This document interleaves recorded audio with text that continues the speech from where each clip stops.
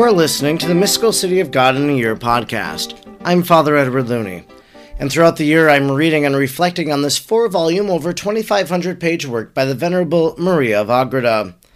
After today's reading, if you would like to share a reflection about what you've heard, you can head over to Facebook to the group Mystical City of God in a Year podcast, and you can interact with other followers and listeners of this podcast.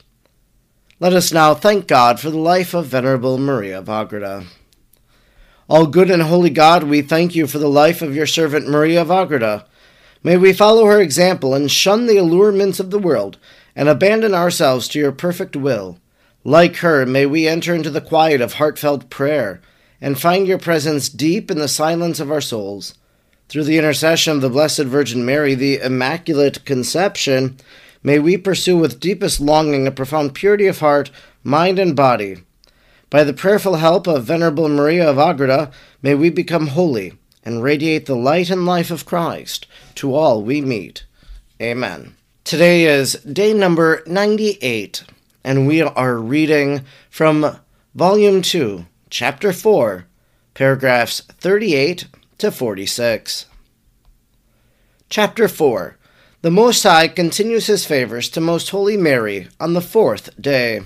38. Still the favors and most exalted mysteries of the Most High toward our Queen and Lady in preparing her for approaching dignity of motherhood continued. The 4th day of this preparation had arrived, and at the same hour she was again raised to the abstractive vision of the divinity. But this vision was accompanied by new effects of exalted enlightenments in this most pure soul. The divine power and wisdom has no bounds or limits. To his operations, only our will, or the limitation of our created nature, offers resistance. But in the will of Most Holy Mary, the divine power found no hindrance, for all her works were executed with plenitude of holiness, and entirely according to the pleasure of the Lord drawing him on, as he himself said, and wounding his heart with love. Canticle 4:9. Only insofar as Most Holy Mary was a mere creature was the power of the divine arm limited, but within these limits it could act without bound or restriction, and without measure, offering her the waters of wisdom from the purest and most crystalline founts of the divinity. 39. The Most High manifested to her in this vision by the most holy enlightenments the new law of grace, which the Redeemer of the world was to establish, the sacraments contained in it, the end for which he would leave them in his new church of the gospel, the gifts and blessings prepared for them, and his desire that all should be saved, and that all should reap the fruit of redemption. And so great was the wisdom which the Most Holy Mary drew from these visions, wherein she was taught by the highest teacher and the corrector of the wise, Wisdom 7:15, that if by any means man or angel could describe it, more books would have to be written of the science of Our Lady than all those which have been composed in this world concerning all the arts and sciences and all the inventions of man. And no wonder her science was greater than that of all other men, for into the heart and mind of our princess was emptied and exhausted the ocean of the divinity, which the sins and the evil disposition of the creatures had confined, represented, repressed, and circumscribed. It was concealed within its own source until the proper time, which was no other than the hour in which she was chosen as mother of the only begotten of the Father. 40. Joined with the sweetness of this divine science, our Queen felt a loving yet piercing sorrow, which this very science continued to renew. She perceived in the Most High the ineffable treasures of grace and blessings which he had prepared for mortals, and she saw the way to the divinity, as it were inclined her the desire of seeing all men enjoy them eternally. At the same time she saw and considered the wicked disposition of the world, and how blindly mortals impeded the flow of these treasures and deprived themselves of participation of the divinity. From this resulted a new kind of martyrdom, full of grief for the perdition of men and of the desire of remedying such lamentable loss. This caused her to offer up the most exalted prayers, petitions, sacrifices, humiliations, and heroic acts of love of God and of men, in order that no one, if possible, should henceforth damn himself, and that all should recognize their Creator and Redeemer, confess him, adore him, and love him. All this took place in this very vision. But as these petitions were of the same kind as those already described, I do not expatiate on them here. 41. In conjunction therewith, the Lord showed her all the works of creation performed on the fourth day.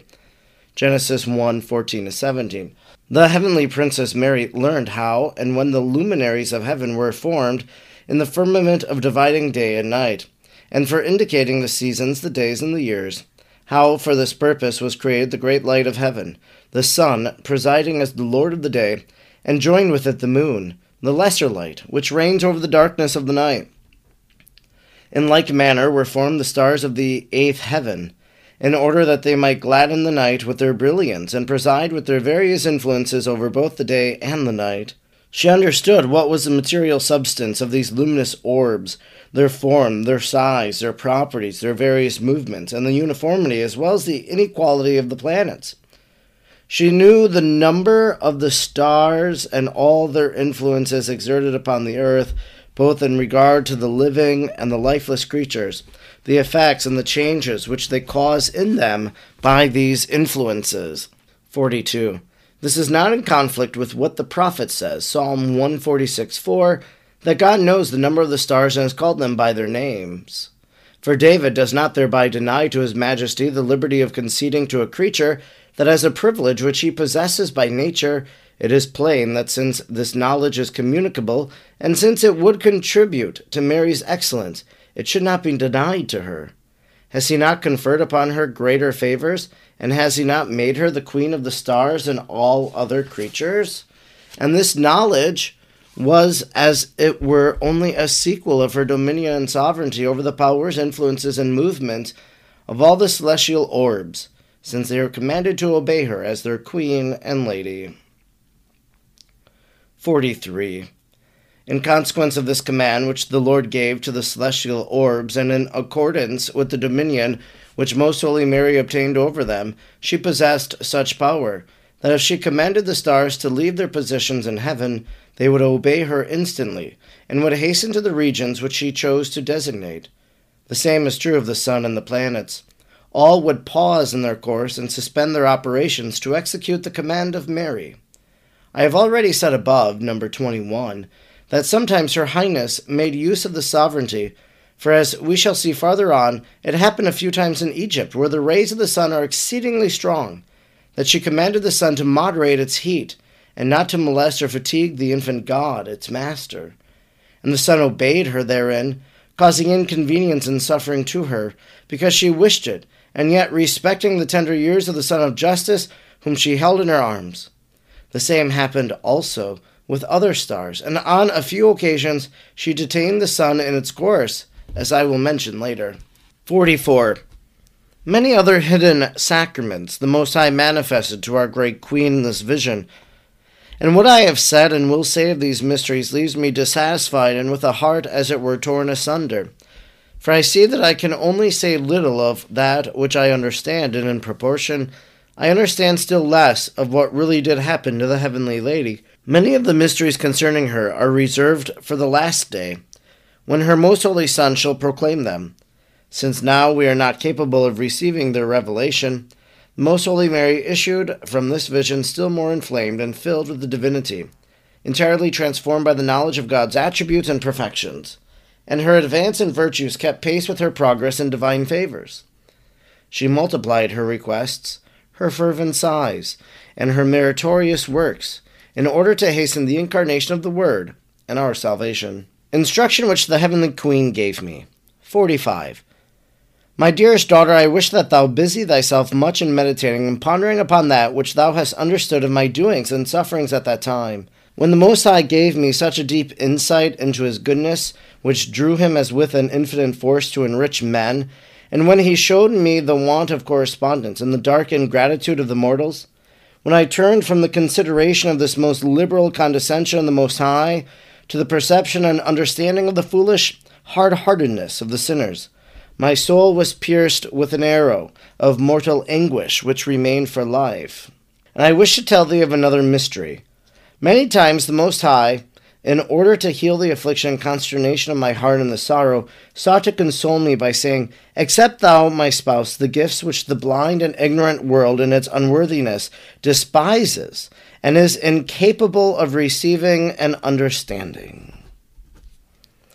With these words, the Most High was accustomed to set free the currents of his divine bounty, which rejoiced my soul more than human powers can comprehend or tongue explain. 46. I desire, therefore, that thou, my friend, be now my companion in the sorrow which I suffered, and which is so little noticed by the living, in order to imitate me therein, and in the effects of this most just grief. Thou must deny thyself, forget thyself entirely, and crown thy heart with the thorns of sorrow at the behavior of mortals. Weep thou in seeing them, laugh at their eternal damnation, for such weeping is the most legitimate occupation of the true spouses of my most holy Son.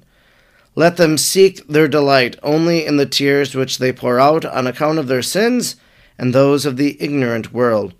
Thus prepare thy heart, in order that the Lord may make thee a participant of his treasures, not in order to become rich, but in order that his majesty may fulfill his most generous love toward thee, and in order that souls may find justification.